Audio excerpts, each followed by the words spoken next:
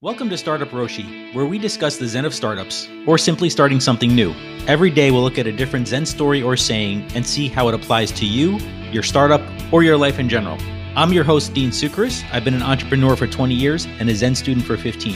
I have a real passion for both, and I hope you will too. Thank you for joining me. Now let's get started.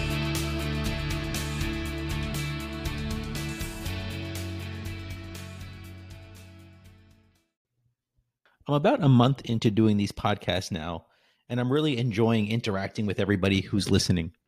It means a lot to me when the listeners engage and send me comments and feedback.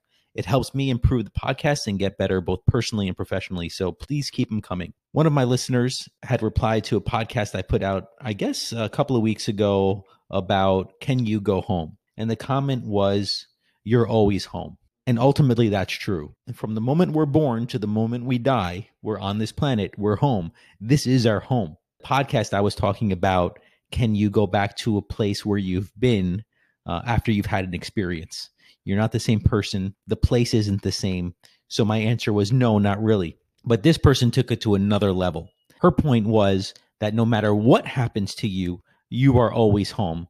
And she's right. Yes, you can go to that level, but you need to do the work first. What we have to do is change our perception, change our vision, change how we view things. So much time, effort, and work needs to get into it. You remember those 1980s or 1990s, whatever it was, 3D posters where you had to look at it until the picture shifted and became a 3D image. Now, some people could do it, some people couldn't. And that's what it's like trying to see that next perception, that no matter what happens to us, where we go, what we do, we're a part of it. There's no separation. Can you make that visual, spiritual, personal shift to recognize that? So let's get started to today's podcast. And the Zen proverb I chose for today is let go or be dragged down. What does that mean? It sounds so simple, right? You let go of something. We're watching a movie. Somebody's holding onto a rock and they're in the water. Somebody's holding onto this big heavy rock and they're getting dragged down into the water. Let it go. Somebody's holding onto a horse and the horse is racing off and you have to let go. We can see that the physicality of holding onto something as it just goes crazy, as it drags you this way or that way, as it drags you down, the simple thing is let go. But as we know, as listeners of this podcast, as people who have experienced life, it's not always that easy, right? What we know is good for us isn't necessarily what we do.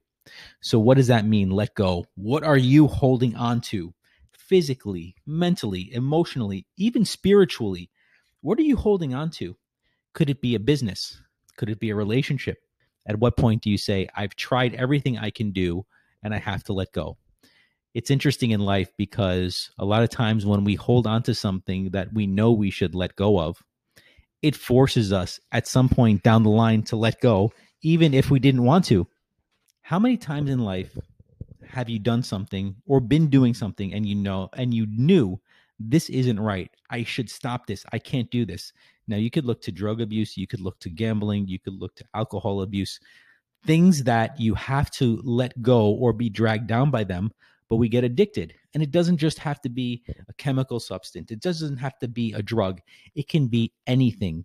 You can be addicted to games. I mean, whenever I'm on the commute and I look around and everybody has their head down playing a video game, it gets very addicting. In this case, it's actually the distraction that is an addiction.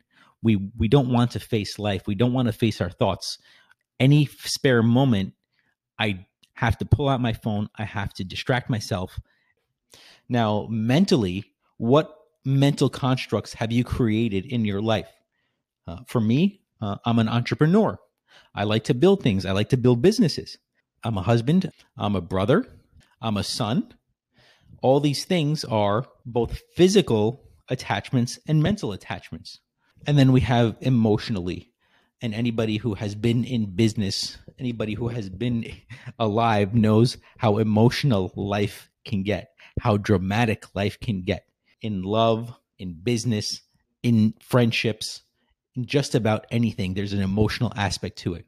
You know, I recently read from James Altucher his one strike rule, which really struck me that this is pretty profound because in his life, He gives people one strike.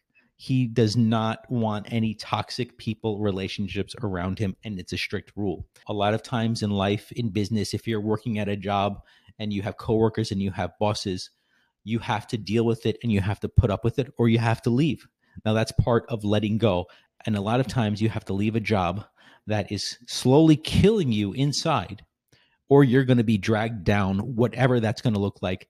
Now, I would say if you stay, most likely at some point, it's going to force you to leave because that job is no longer servicing you. So from an emotional perspective, be very clear with yourself. Set your boundaries and respect them. Because if you respect your boundaries, other people will respect them and respect you. Now, mentally, we get this construct, right? Who am I? What should I do? You know, my Zen teacher used to say, you're not your business, Dean. You're not a founder. You're not a business person. You're not an entrepreneur. You're not a husband. Layer by layer, like an onion, peeling, trying to get at the core of who I was. And when I took off all these titles and mantles and beliefs that I had created over the years, you get this core that's left, who you are, who you truly are. That's where you're going to start to see what you can let go of, what you should let go of. Let go and let it be. Don't pick it back up. Don't start this again. Well, that's going to just take time and practice. And maybe you have to drop something 100 times in order to leave it down. Don't stop. Keep going. Number one, identify. What are you holding on to? Physically, mentally, emotionally, spiritually. What beliefs are you holding on to? What relationships are you holding on to? Should you be holding on to them? Is there part of you that is saying, I need to let this go so that I can grow? This is weighing me down. This is not letting me continue on, move forward at a pace I know I'm capable of. Is there a mental belief that's stopping you? Is there a physical relationship that's stopping you? Is there an emotional connection that's stopping you? Let it go. Figure it out. Identify it. Let it go. Or be held back, be dragged down, be stopped from your true potential. Identify it, let it go, move forward, and grow. If you have any questions, suggestions, or thoughts, send me an email at dean@startuproshi.com. I really want to hear from you. Or connect with me on social media on Facebook, Instagram, or Twitter at StartupRoshi. If you enjoyed today's podcast, please subscribe on your favorite platform and leave a review. It helps other people find us and really makes a difference. Until next time, keep digging down in order to build up. Thanks.